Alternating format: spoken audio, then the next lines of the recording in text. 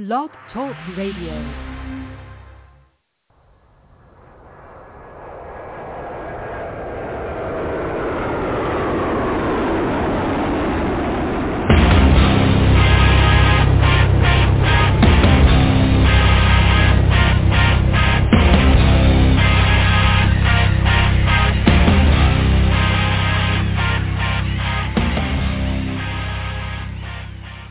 Happy Friday, everybody. Welcome to the Michael Cutler Hour. I am your host, Michael Cutler. Wow, it is September the 1st, 2023. Fall not too far away, and here we are. I'm glad you're able to join me tonight. The world continues to get crazier. You keep thinking it can't get worse, it can't get nuttier. But, my dad very sagely taught me when I was a kid, nothing is so good it couldn't get better or be so bad that it couldn't be made worse.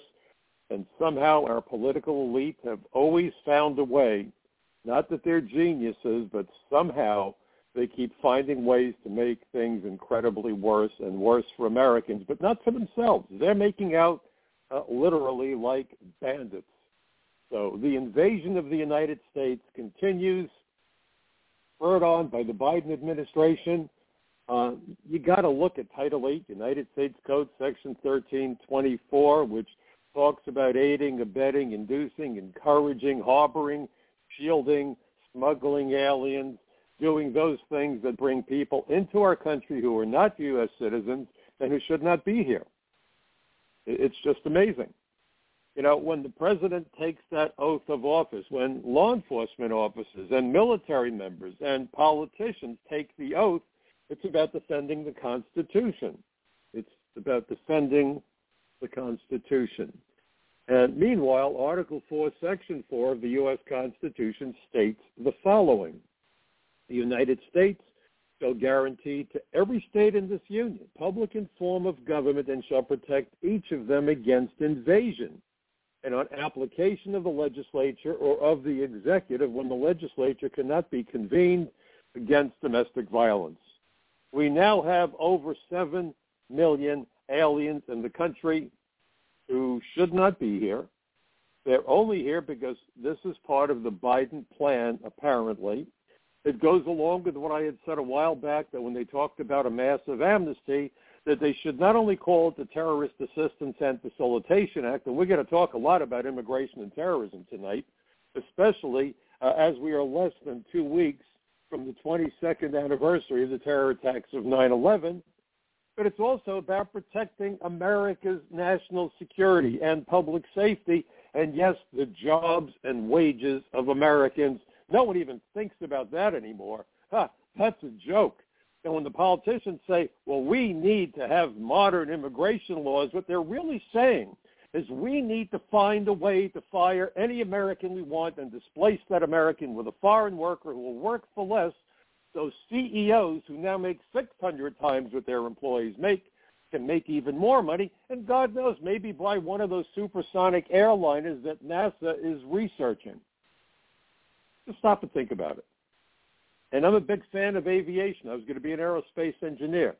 I did a little single-engine flying. I'd be the last one to knock progress in aviation. I've had the distinct honor and privilege of meeting some of America's astronauts, including a couple who walked on the moon.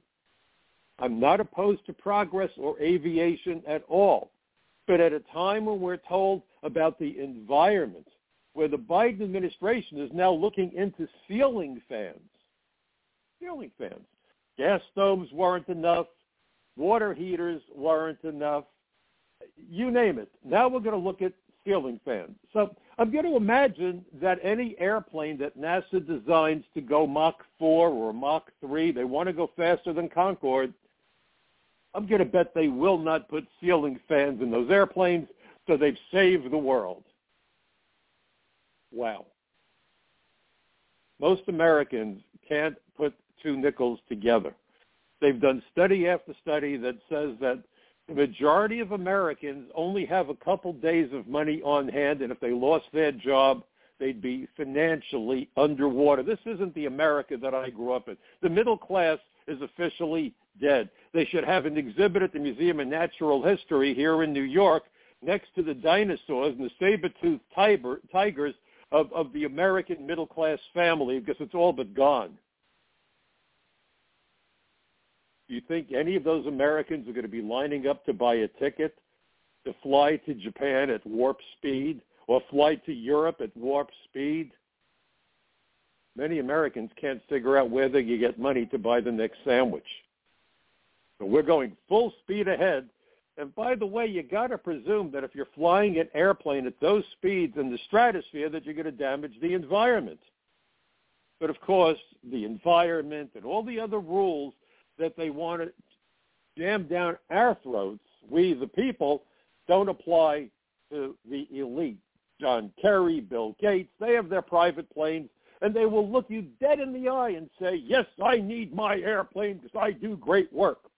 Years ago, I was on my way to a political rally in upstate New York. I was supporting a Senate candidate, New York State Senate candidate, not a federal Senate candidate. And he was the chairman of the Homeland Security Committee for the state of New York in the New York Senate. And as I was driving up this beautiful road through the woods and heading north, then Mayor Bloomberg came on. And Bloomberg, of course, is starving. I don't know how he's able to survive. This is a guy that didn't have the cojones to call China out for being a totalitarian country or a communist country for fear that he might lose some business from them, even though he's worth tens of billions of dollars. He has more money coming in through his doors and windows than any normal human being could spend in a lifetime. He will get that in one day just in earnings for all of his largesse. And he had one of his people up on the stage with him. He was doing a news conference. I was listening to this drivel. And Bloomberg said, we've got to turn down the thermostats in the winter and put on another sweater and get used to being hot in the summer. We've got to protect the environment. He has his own airliner. He actually flies it. I don't know if he's able to anymore. He's old and crotchety. My understanding is, though, that he had an appropriate pilot's license. He's a mechanical engineer, or I believe it's a mechanical engineer. Super smart guy. But one of the reporters started asking him a question. He left because, God knows, I'm mayor. I have more important things to do than talk to mere reporters. So he had his staff stay behind to field the questions. And someone said, you know, the mayor owns 19 mansions and airliners and a fleet of cars. His carbon footprint is that of like 25 people, whatever the number was. How do you justify it? And I wish I could have seen, well, maybe I'm happy I didn't see the smug look on the clown's face that was answering for the mayor. But without hesitation, he said the mayor does vital work and he is entitled. Did they ever read about Mahatma Gandhi, who lived the way his own people did? That's what a leader does. No. This is Bloomberg. He's got all kinds of money, and if you have a problem with it, go to hell. He wanted congestion pricing so that if you drive into Manhattan and it's about to take effect, you're going to have to pay lots of money for the privilege of being stuck in a traffic jam. But, of course, why would he care? He has helicopters. He's above it all. You hop in the helicopter, you go out to the airport, you hop in your airliner, and you soar into the stratosphere. All's right with the world. You have a problem with that? You're just a whiner. And it's only gotten worse. They've only gotten more arrogant, and it's on both sides of the aisle, and I've had it up to my eyeballs. Because if you're telling me that we have to make all these sacrifices, and so many Americans can't even afford housing with what they've done to the economy, it's just stupefying that NASA's spending God knows how many tens of millions on a toy for the mega bucks crowd, and we're being told, walk. Take an electric bike that maybe will catch fire and burn your house down, because we've had lots of those happening. This isn't the government of the people or by the people or for the people unless the people we're talking about are worth tens of billions. Forget millions. If you have a couple $1 million, good for you, but you're not part of the club. You have to have tens of billions of dollars, and then your wish is their command. Short of that, you're screwed. Get used to it. Eat insects. I kid you not. insects are a great form of protein, and we don't want flatulent cows. Unless you're wealthy, because they're entitled, because they do great work. If I sound furious, guess what? I am. And the invasion continues, and the folks at Fox News, when they did the first debate, as I pointed out last week, waited till 90 minutes into a 2-hour debate to even dare talk about immigration, and then they limited it to just the southern border. We have terrorists being admitted into the United States with visas. We just had somebody prosecuted who came here as a doctor on an H-1B visa, been sentenced to jail for his work with ISIS. Didn't come through the southern border, but we do know terrorists are coming through the southern border, and that southern border is wide open and welcoming them with open arms. For me, this is personal on so many levels. It's personal because I'm an American. Personal because I'm a New Yorker, and it was my hometown that got hammered. The planes hit the towers just about 10 miles from my house. My neighbors died. It's personal because I was an immigration agent for 30 years. It's personal because I testified before a whole bunch of hearings in the House and Senate because ostensibly our supposed leaders were concerned about threats to national security. But back then they were leaders. People like John Hostetler, Lamar Smith, Jim Sensenbrenner. Because when George W. Bush screwed us up royally with the way he created DHS, I came to call it the Department of Homeland Surrender, they would call me up. It was kind of an interesting position to be in and say, you're not going to believe what he did it again. He, of course, was Alfred E. Newman masquerading as George W. Bush. Or maybe I'm getting it backwards. They gave him money to hire 800 new ICE agents, which was ridiculous. This is after 9/11. But that wasn't good enough for good old George W. He cut the 800 to 143. They gave him money to hire 2,000 Border Patrol agents for that year and every year afterwards for 4 more years, but he cut the 2,000 to 210. They gave him money to secure thousands of detention beds, and he cut it down to about 1,700. And then he mixed in other agencies with immigration law enforcement and bifurcated the enforcement program between Customs and Border Protection and ICE, Immigration and Customs Enforcement. That was never supposed to happen. Immigration was supposed to be a standalone agency that focused 101% of the time on immigration because it was determined that the 9/11 Commission that was convened to make sure we don't get hit again and more Americans die, said that the only reason 9/11 was possible because of multiple failures of the immigration system. So they had the courage, and they were Republicans, to call out a Republican sitting in the Oval Office. It was an honor. I felt duty-bound to do that. And now everybody lines up according to the party. When Richard Nixon pulled off his nonsense and wanted to turn the IRS into a tool to punish his enemies with his political enemies list, and Watergate happened, it was the Republicans who forced Nixon out. That's what you do. This isn't about your party, folks. This is about your country and the lives, security, and future of your citizens. Tell that to the politicians of today. They line up like little ducks. And they've got a person in the Congress, and I think it's in both houses, and if it doesn't sound like a Tony Soprano enforcer, I don't know what does. It's called the whip. The whip. They whip them in line. How dare you step out of line? Forget about the American people. We have bigger fish to fry. We have to answer to the bribers. Oh, did I say bribers? I keep getting confused. The political campaign contributors. The big determining factor as to who was on that stage for that first debate over at Fox was whether these folks had enough money. That's it. Not about ideology, not about anything, but it starts out with how much money have you amassed from the people that are going to twist your tail and make you do what you're supposed to do. That was the big issue.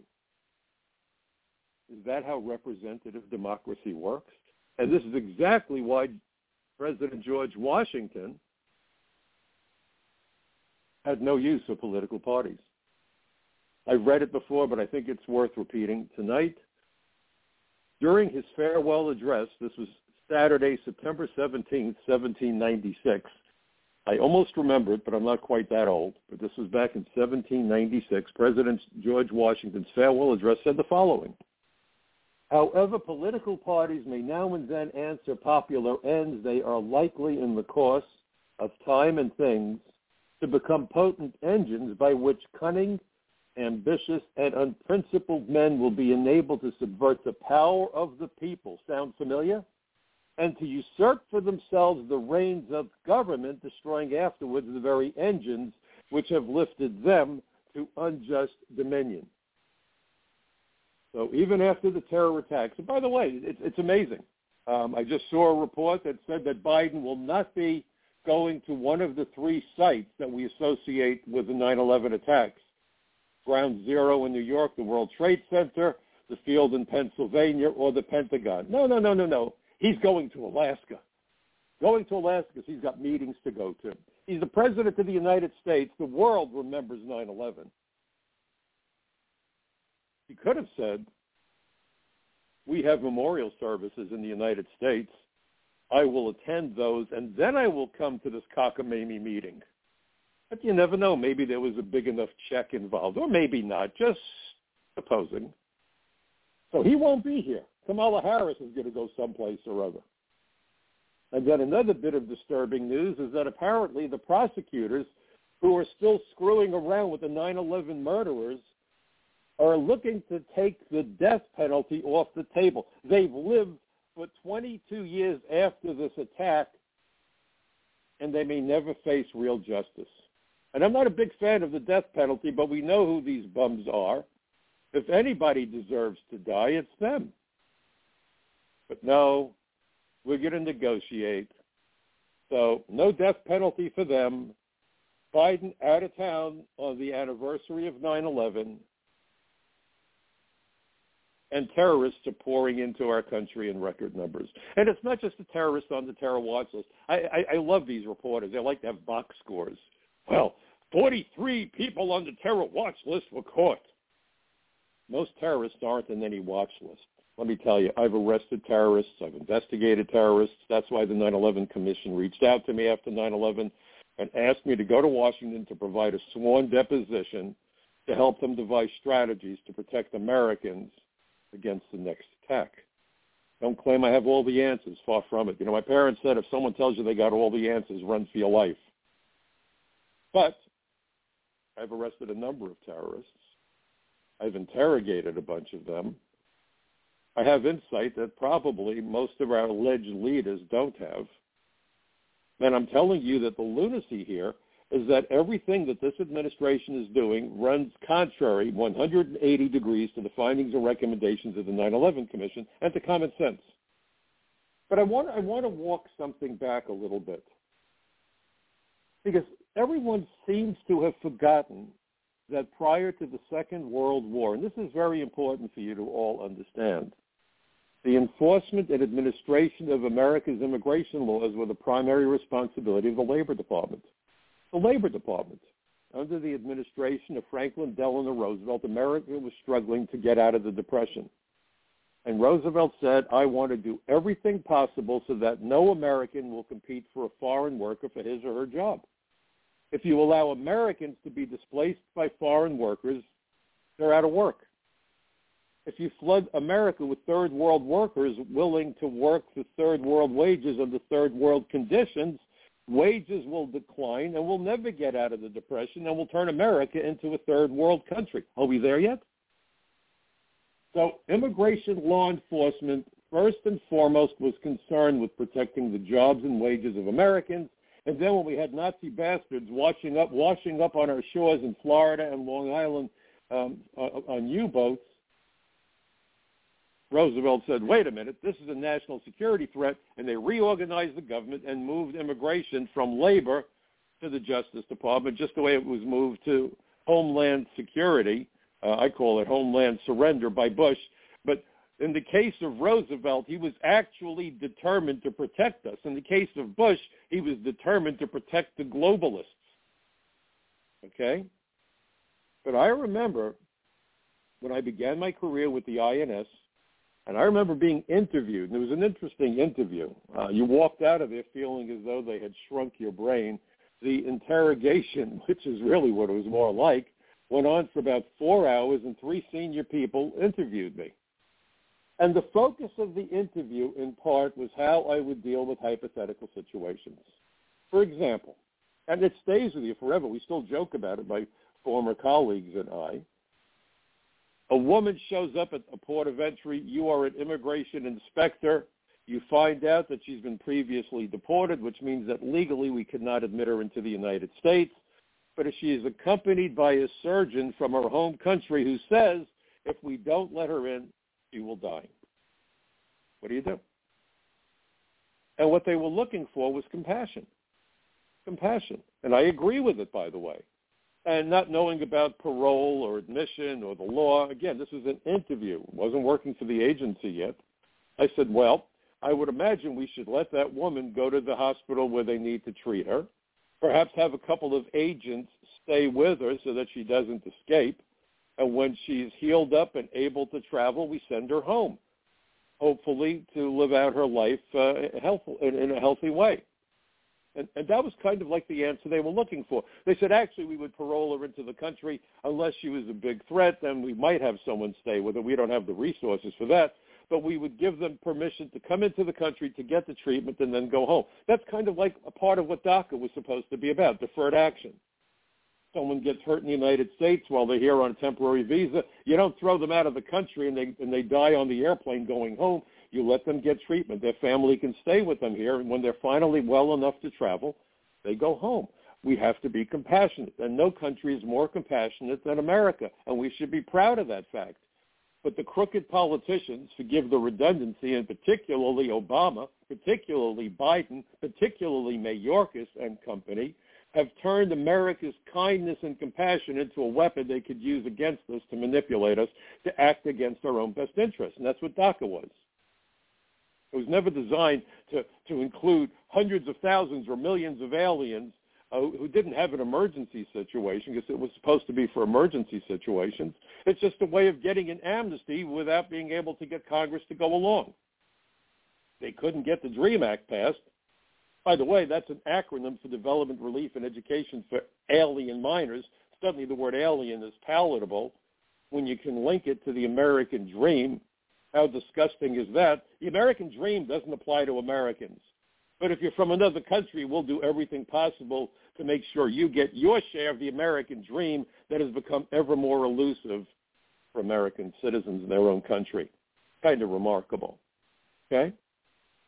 So that was one of the questions. Are you going to be compassionate? Then they threw another question at us, at me. It was 3 against 1. You're sitting there getting bombarded. And every time you answer, they said, are you sure? Do you want to change it? They wanted to make sure that you would stick to your guns and show that you have a spine. Kind of a rarity today, isn't it? So the next question is, you're in upstate New York conducting an investigation of one of the resorts. Most of them are now gone. But back then, these resorts were amazing. And, in fact, I investigated a number of those places up in the Catskills. We used to call it the Borscht Belt because it was mostly a Jewish kind of a place to go. And they said, as you're walking across the swimming pool area, you spot this guy and you recognize his face from a photograph. The guy is wanted for murder in his home country. He's certainly here illegally. You're supposed to arrest him. He sees you, you see him, and he grabs this 5-year-old kid and throws him into the deep end of the pool. What do? Well, what they were looking for us to do is save the kid and then go after the bad guy. Again, compassion first. Human life is the priority, just like today with all the drugs flowing into America. But a funny thing happened when I heard that question, and it happened to most of my friends, and maybe this is why Americans are confused. I'm thinking, well, the guy's wanted for murder, and he's in the Catskills. What the hell is he doing in the Catskills? Because what people don't seem to understand is that when a fugitive comes to the United States, their goal is to hide in plain sight so that nobody goes after them. And while they're here, they have to be able to support themselves. So they need to get a job. You do it in an out-of-the-way place like the Catskills, and they might be able to live out their lives without detection, just like the Nazi war criminals. So it seemed preposterous that a wanted international murderer would be working as a busboy in a resort But I found those situations. I arrested a guy working in a glass shop who had committed murder in the United States, did jail time, was deported, came back, and he escaped from a federal penitentiary where he was serving time for unlawful reentry after deportation. And the glass owner, the glass factory owner in Brooklyn, thought this guy was the best of the best. He was from Honduras. He gave him the keys to the factory. He let him sleep in his house. When I told him what the guy's background was, he almost fainted. Bad guys don't look like bad guys. How many times have you heard someone interviewed? This guy that lives next door to you killed 5 women. What do you know about him? And they, are you kidding? Him? He had this great smile. We heard that about the Nazis. Oh, he has a little rose bush. And every time I came by with my little puppy, he came over and scratched my dog and always gave us a little milk bone for my little puppy. Meanwhile, the guy was a cold-hearted killer who played a major role in the Holocaust. It was interesting to me that Kamala Harris was saying we're going to go after the root cause of illegal immigration. Well, the root cause is the Biden administration and the complicity of our government over decades from both parties that treat immigration like a nothing. In reality, when you look at immigration from the appropriate perspective, and I've worked with the Speakers Bureau in D.C. for many years, and I remember having an audience of a bunch of Air Force generals and colonels and test pilots and engineers, amazing people. It was just such a privilege to have lunch with them, and on top of it, be given an honorarium. It was wonderful. One time I was there, one of our astronauts was actually in attendance. It was quite an honor to meet him. We took pictures together. But I said something to them. I said, as I understand it, the shared common mission of all of our branches of the U.S. Armed Forces is to keep the enemies of America as far from our shores as possible. And they all nodded in agreement. I said, but do you realize that up close and in person, that vital mission falls to the men and women of the U.S. Coast Guard, the U.S. Border Patrol, and ICE? And they looked surprised. And afterwards, a couple came up to me and said, I never thought of immigration that way, but of course you're right. I said, yes, of course I'm right. But no one portrays it that way because the Chamber of Commerce and the immigration lawyers and all these others who are feeding at the trough don't want you to understand the importance of immigration because they're making too much money undermining public safety, national security, and particularly the jobs and wages of Americans, which isn't even a thought anymore. Not even an afterthought. Not even a whisper of a thought. Yes, of course they're going to take the jobs of Americans. Americans won't do them anyway, so the hell with Americans. Think about that. And it used to be that the Democrat Party was the party of the average working man or woman. I'm a registered Democrat for that reason. My dad was a construction worker. And to me, tradesmen rock. Without tradesmen, we'd all be living in caves, under trees, or God knows where. There'd be no society without tradesmen. No cars, no roads, no buildings, no water, no electricity, no sewer. Just give me the list. Not even supersonic airliners or fans without tradesmen. Look at how the Democrats have betrayed Americans. The Republicans are always about taking care of corporate America. It used to be when I was a kid that the Republicans had the back of business owners and the Democrats had the back of the people who worked for a living. And there was balance to the system, and that makes sense because both sides of that equation have reasonable and unreasonable requests and concerns. One of the other analogies that I like to use when I was in front of the members of the military is to talk about D-Day. Who gets credit for D-Day? Was it the brilliance of General Eisenhower, one of my favorite historic figures and presidents? Or was it the men who laid down their lives on the beaches of Normandy? Well, I would argue that it was a shared credit. Without the brilliance of the generals, D-Day would have failed. Without the gallantry of the soldiers, D-Day would have failed. Put them together, it was an unstoppable machine. The same thing here. If you have a dream and you build a business, of course you're entitled to make money. I have no problem with that. That's what capitalism is about. That's how we make progress. People have a better idea. By the way, you're not allowed to have better ideas anymore because if you question authority, they're going to come for you, right?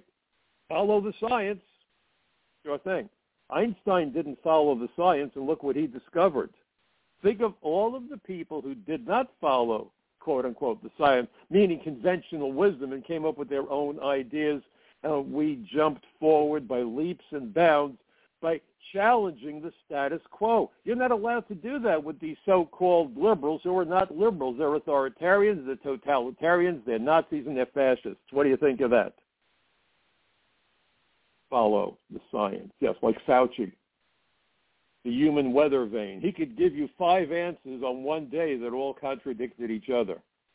But we'll follow Fauci's version of the science. And what time is it now? Let's see where we are 15 minutes from now. Madness. This is madness. So the Democrats used to protect the American worker.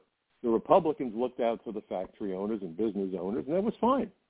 When the Democrats told the American workers to go to hell, the wheels came off the wagon. So that brings us to the current time. America is under invasion, yet none of the candidates on the stage during the Fox News debate called it an invasion. They tried to reference it, but they were shut down by Bret Baier and Martha McCallum. Wait, we'll get to it. We'll get to it. Yeah, 90 minutes into the debate, and there was one question about the southern border. The issue here is interior enforcement. The issue here is to make certain that aliens don't take jobs that belong to Americans or lawful immigrants, right? That's part of the job. Plus, make sure you don't have criminals and so forth. In fact, if you want to understand the immigration laws, jot this down. Title 8, United States Code, Section 1182. United States Code, Section 1182, 1182. It lists the categories of aliens who are supposed to be excluded from the United States.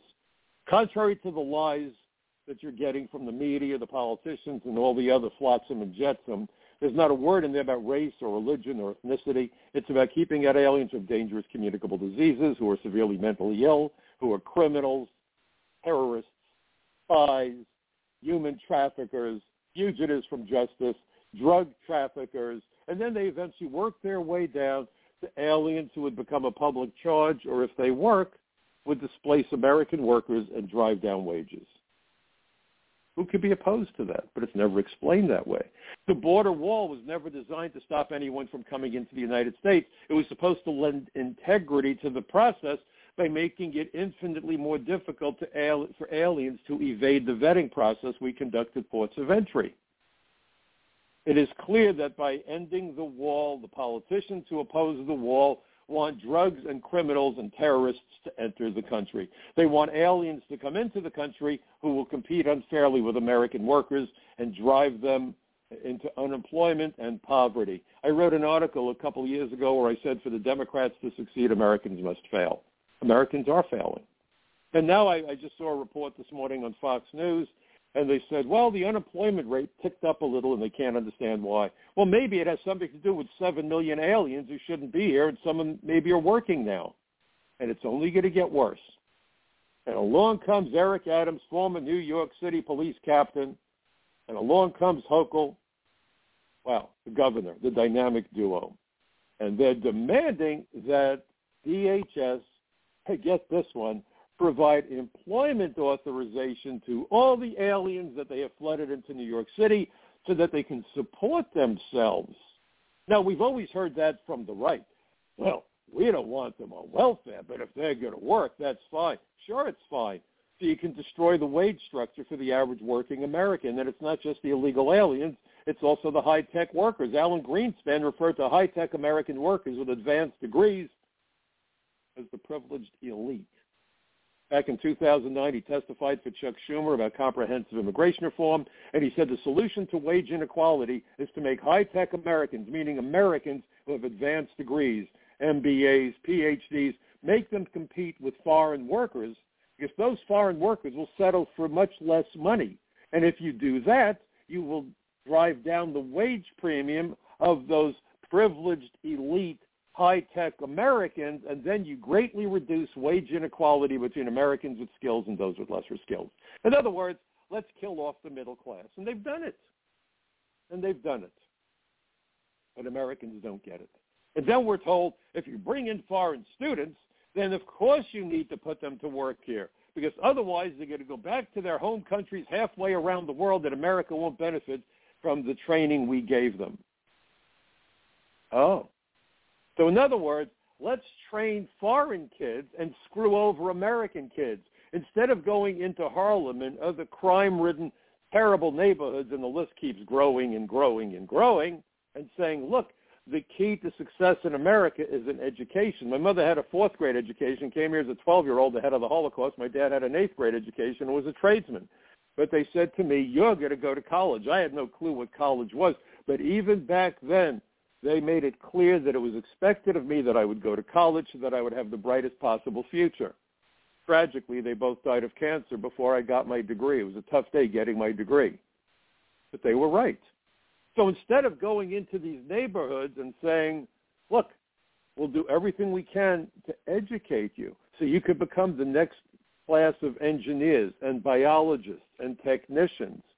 No, they don't want that. They want people to come here from the third world who will take third world wages, third world conditions, boost the earnings of the corporations, and screw Americans. So you have more crime, more dysfunctional families, more unemployment, and that's the goal. It's not a side effect. It's not an unexpected problem. It was a design problem. This is about the destruction of the middle class so that the people that are likely to book passage on that magnificent flying machine NASA's spending God knows how many tens of millions of taxpayer money on, so that they can, I don't know, maybe buy one for themselves down the road. I mean, after all, you can't expect them to fly at a 747. These are the elite. You don't want to rub shoulders with average people. Isn't that where we are? The haves and have-nots. And more Americans are finding that they fall into the category of the have-nots. So you've got Kamala Harris saying, well, we're going to look at root cause. Oh, these people want to come here to work. Well, some of them do. But even the ones who come to work may well be fugitives in their home country. Maybe they're here because they're terrorists. Maybe they're here because they're part of the drug cartel. Maybe they're here because they're gangbangers. Not one common cause, except for the fact that they have thrown out the welcome mat and made it clear that America today is still the land of opportunity. The felons, thugs, sociopaths, child molesters, and rapists. Wow. Progress, huh? Not hardly. So now we come to a story. By the way, I'm going to be on Newsmax TV tomorrow morning around 8:30. You know, the time may vary because that's just how it works. And so there was a story that everyone was excited about because apparently it may have been admitted into the United States by a smuggling group that has links to ISIS. And, of course, the administration immediately said, don't worry about it. We'll take care of this. And meanwhile, the FBI is scrambling like crazy. Meanwhile, if you look at what happened in that debacle in Afghanistan, over 70,000 Afghanis who might have links to terror are now here, and the FBI was given over $15 million in emergency funding to do what?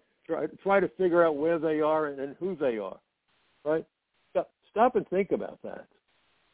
And then, August 25th, 2023, just not even a week ago, is the DOJ press release. Department of Justice, Pakistani doctor sentenced to 18 years in prison for attempting to provide material support to ISIS. He didn't come across the Mexican border, which is the point I keep making. The Mexican border is deadly dangerous. I'm not saying it isn't. It is. But it's only one hole in what I call the immigration colander, and every hole needs to be plugged, just like every hole in the bottom of a boat needs to be plugged or the boat winds up at the bottom of the lake. So I'm just going to start out by reading the first two paragraphs of this DOJ press release.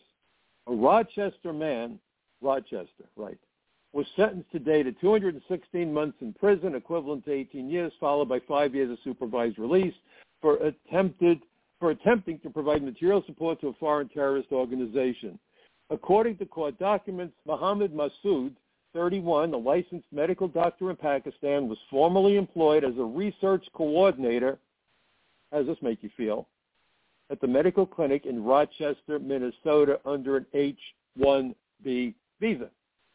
Between January 2020 and March 2020, Massoud used an encrypted messaging application to facilitate his travel overseas to join a terrorist organization.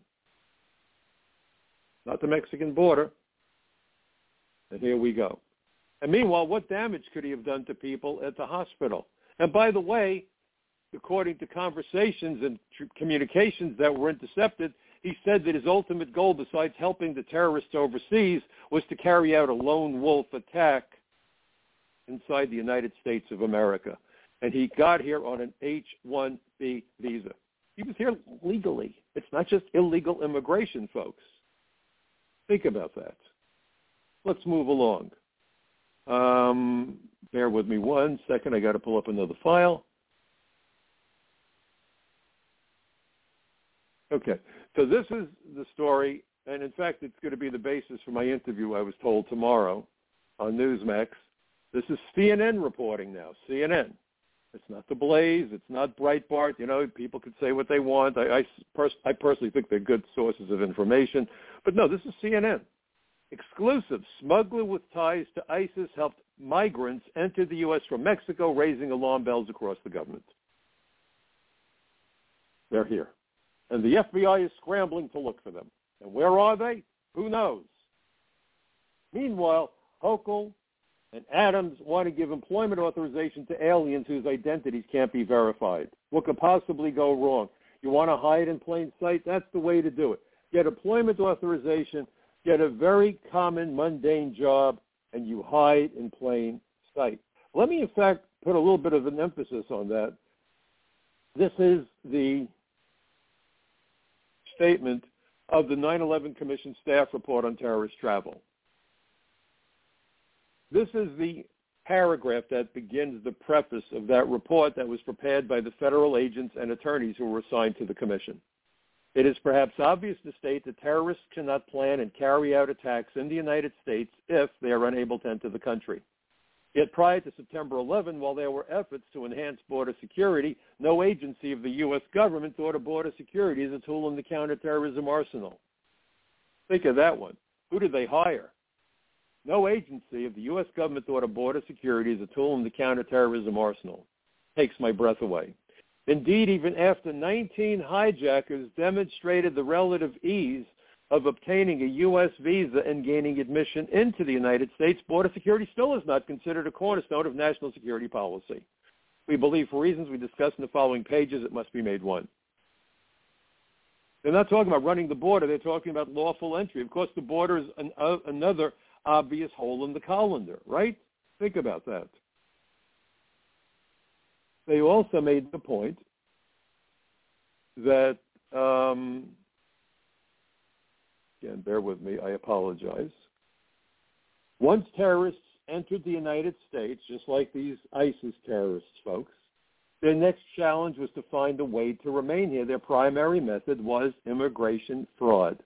For example, Yusuf and Ajaz concocted bogus political asylum stories. These are all people applying for asylum. They've overwhelmed the asylum system that was exploited by the terrorists, and not just on 9/11, but repeatedly in the years leading up to 9/11 and since 9/11, immigration fraud and asylum fraud were key. And we now have millions of quote-unquote asylum seekers who have as much chance of being granted asylum as I have of becoming an astronaut. In order to qualify for asylum, it doesn't mean you come from a country of poverty or a country where rampant crime is a problem, because you could point to just about any American city today. It means that because of race, religion, ethnicity, because of your political beliefs, sexual orientation, you face persecution or worse in your home country. That's it, period. Doesn't matter if you can't find food. It's about being persecuted. Okay? And most of these people will tell you they're here to get a job. And Hochul and Adams says, let's let them work, which is firing the starter's pistol for more aspiring illegal aliens from all over the world, including countries that hate us, to head for our border, confident that they will get in and be able to hide in plain sight. We're giving driver's licenses to illegal aliens, and we don't know who the hell they are. You or I can't get on an airplane with being thoroughly scrutinized, and I have no problem with that. But the weapon of choice for terrorists around the world has become motor vehicles. How many truck bombs and car bombs have been involved in attacks? How many people have been mowed down by motor vehicles? Go to major cities. Go to Washington, D.C. How many barricades have been erected against what? Car bombs and truck bombs. So we're giving people whose identities are unverifiable driver's licenses. Brilliant. So anyway, So they said that their primary method was immigration fraud. For example, Yusuf and Ajaz concocted bogus political asylum stories when they arrived in the United States. Mahmoud Abu Alima, involved in both the World Trade Center and landmark plots, received temporary residence under the Seasonal Agriculture Worker Program after falsely claiming he picked beans in Florida. Mohammed Salome, who rented the truck used in the bombing, overstayed his tourist visa. Here we go. Used the truck in the bombing, and he was here illegally. He then applied for permanent residency under the Agriculture Worker Program, but was rejected. Iyad Mahmoud Ismail, who drove the van containing the bomb, took English language classes at Wichita State University in Kansas on a student visa. After he dropped out, he remained in the United States out of status. He's also an illegal alien, and he drove the truck that was used in the 93 bombing of the Trade Center that killed 6, injured over 1,000, and inflicted over $500 million in damages and almost brought the tower down sideways, in which case, God only knows how many tens of thousands or hundreds of thousands might have died. The seawall might have ruptured, and God only knows Lower Manhattan might still be uninhabitable. 2 illegal aliens rented and drove the truck containing the bomb. And we're giving out driver's licenses to illegal aliens. Brilliant. And once you get a license, you can go anywhere in the country. And by the way, I've mentioned it before, but I have to repeat it. Illinois will be hiring alien police officers come January. Think about that. Police officers. They will have full police authority. They'll have access to police databases and computers. They will have firearms that have no numerical limitation on their magazines because law enforcement is exempt.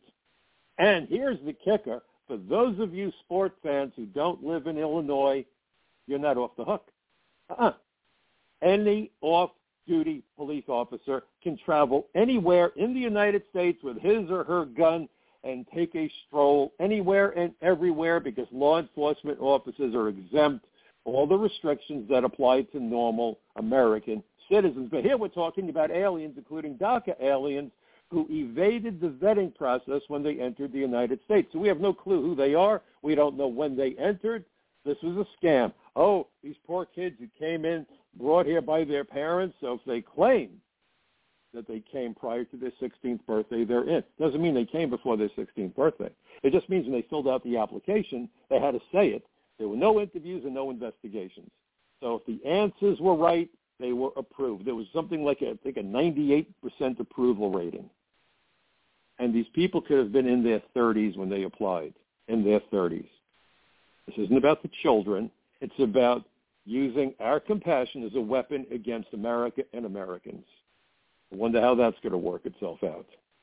And then we get to this part on page 54, and this is under terrorist travel tactics by plot, although there's evidence that some land and sea border entries of terrorists without inspection occurred. That's when we had a relatively secure border. I mean, now all bets are off. These conspirators mainly subverted the legal entry system by entering at airports, and in so doing, they relied on a wide variety of fraudulent documents, on aliases, on government corruption. Did I say on government corruption? Just wanted to make sure. On government corruption. Because terrorist operations were not suicide missions in the early to mid-1990s. Once in the United States, terrorists and their supporters tried to get legal immigration status that would permit them to remain here, primarily by committing serial or repeated immigration fraud. And you've got Republicans and Democrats alike saying, let's legalize everybody. There will be no interviews, there'll be no field investigations, but let's legalize everybody, right? It blows my mind.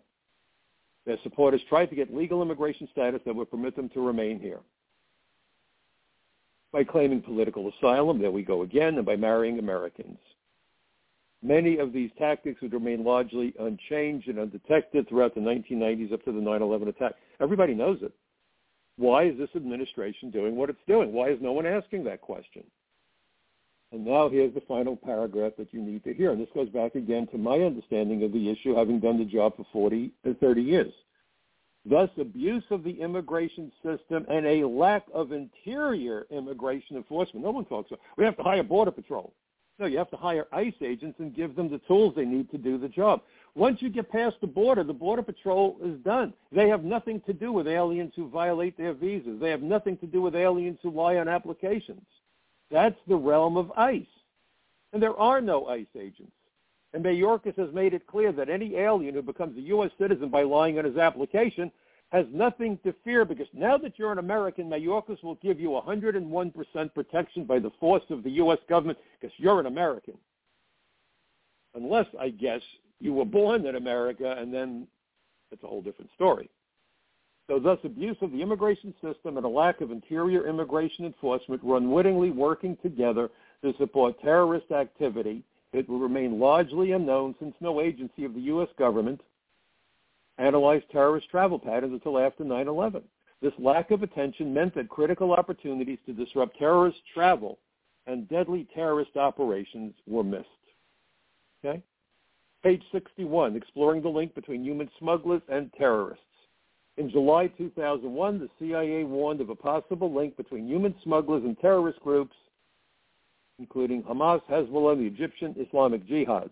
Indeed, there's evidence to suggest that since 1999, human smugglers have facilitated the travel of terrorists associated with more than a dozen extremist groups. With their global reach and connections to fraudulent document vendors and corrupt government officials, human smugglers clearly have the credentials necessary to aid terrorist travel. Finally, page 98. Terrorists in the 1990s, as well as the September 11th hijackers, needed to find a way to stay in or embed themselves in the United States if their operational plans were to come to fruition. As already discussed, this could be accomplished legally by marrying an American citizen, achieving temporary worker status, that's DACA, by the way, boys and girls, or applying for asylum after entering. Here we go again. And we have millions of those critters romping around our country right now. In many cases, the act of filing for an immigration benefit sufficed to permit the alien to remain in the country until the petition was adjudicated. Terrorists were free to conduct surveillance, coordinate operations, obtain and receive funding, go to school and learn English, make contacts in the United States, acquire necessary materials, and execute an attack. Wow. Wow. By the way, on July 14th, the press release by DOJ, high-level member of ISIS sentenced to life in prison for material support to a foreign terrorist organization resulting in death. Subtitle, former Brooklyn and Bronx resident convicted of being an ISIS fighter, weapons smuggler, propagandist, and recruiter. A New York man was sentenced today to life in prison on one count of conspiracy to provide material support to the Islamic State of Iraq and al-Sham, ISIS, and 5 substantive counts of providing material support to ISIS in the form of personnel, including himself, Australian citizen Jake Bellardi, and others, as well as services, weapons, property, and equipment, and false documentation and identification, all between January 2013 and June 2017, when the defendant was arrested in Sarajevo, Bosnia and Herzegovina. By the way, you should know that this guy entered the United States as a resident alien. New York man, no. He came as an immigrant. All you have to do is read his indictment. Finally, I don't know if you've been paying attention. This is kind of interesting. There is an ongoing, sometimes I make myself nuts. I'm sorry to do this to you. I don't know if you folks realize it, but there is currently a fugitive, and here's Fox News reporting this today. Manhunt for escaped convicted murderer Danilo Cavalcante ongoing in Pennsylvania, $10,000 reward offered. Danilo Cavalcante previously entered the United States illegally at an unknown time, U.S. Customs and Immigration Enforcement said. They're offering a $10,000 reward. He killed his girlfriend in front of their children. Now, here's what's interesting. This guy is from Brazil. He is wanted for murder in Brazil. You want to go to root cause? This guy is a fugitive on the run who came to America apparently to evade the long arm of Brazilian law. And so the cops are saying, well, he might be heading to Mexico to head back to Brazil. You think this guy wants to go back to Brazil where there's a warrant for his arrest for murder? No. And so many people come to America because they commit murder, they commit other serious crimes, and they don't want to go to jail. And I've arrested people from countries all over the world who have done that. Israel, England, It's just endless because human nature is human nature. Every race, every religion, every ethnicity has what I call the good, the bad, and the ugly. So when you arrest someone, you don't know who that person is. You don't know what they might have just done. That's why we fingerprint people who get arrested. Think of what we consider to be the arrest process. The handcuffs go on. You bring the individual into the office. You fingerprint them, photograph them. God knows, maybe you do a DNA swab these days. Maybe you do facial recognition because we don't know who they are and what they've been up to. The one common feature of all bad guys is they lie. They lie about everything. They lie about their names, their dates of birth. They lie about their backgrounds. They lie about where they live. They just lie because their ability to lie and to get over determines whether or not they can keep their freedom out on the street when they shouldn't be there and they still pose a threat to our safety. So his poor girlfriend was killed because our government failed to keep this fugitive out of the United States. She's dead. The kids lost their mother. It's an immigration story, but you'd never know it to read the reports in the news. It's all about this Pennsylvania guy who killed his girlfriend, and they're looking for him. It's an immigration story. If we had done the job better of securing the border, whichever way it was he entered, because we don't know, and that's the point. It's not just the Mexican border. He could have gotten on a boat. He could have landed at an airport with documentation and a different name. This is the problem that we face. And every day the invasion ramps up, and every day the impact on America and Americans ramp up. And Hochul and Adams and others, including the unions, want to give these people employment authorization. I want you to let that one sink in. People are supposed to join a labor union, as my dad did, to protect their jobs and their working conditions. If you are allowing more and more people to work in the United States, you're not helping the members of your union because you're giving them a ton of competition, which means they might not get a job, or at the very least, because labor becomes that much more available, you will destroy wages and conditions under which people will be expected to work. And the unions are doing it. Why? It's easy. The more people that join the union, the more union dues they get, which puts money in their pockets. The more people who belong to the unions gives them political leverage, because then they can talk about how many millions of people belong to the union, and they are able to more easily get what they want from the politicians. So the obvious question is, who's looking out for you, me, or the average American? And the answer is nobody. Nobody. The politicians from both parties are all in on it. They're all being bribed by the same people, the same sources. The unions, for the most part, there are some exceptional unions, but for the most part, they couldn't care less. Corporations are thrilled. The banks are thrilled. And when these people send money home, it hurts our economy, but banks are moving companies. The money remitters are moving companies. They move money. They get a piece of the action. They become the silent partner. There's going to be another debate. Maybe people should reach out to Fox News and tell them that it's time that they showed some real integrity and made immigration the lead topic, not the last topic. Because if you want to know how China became China and became a military force to be reckoned with, it's because we educated their engineers, their programmers, their scientists, their chemists, their biologists. These are all immigration stories, folks. But that's not how they're being portrayed. Hope you have a wonderful Labor Day weekend. And as you meet with your friends and neighbors, raise the issues with them. I always like to make the point that democracy is not a spectator sport.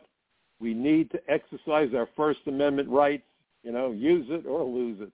Have a great weekend. See you next week right here on the Michael Cutler Hour. Please send the link of this podcast to as many people as you can and ask them to do the same and become part of my public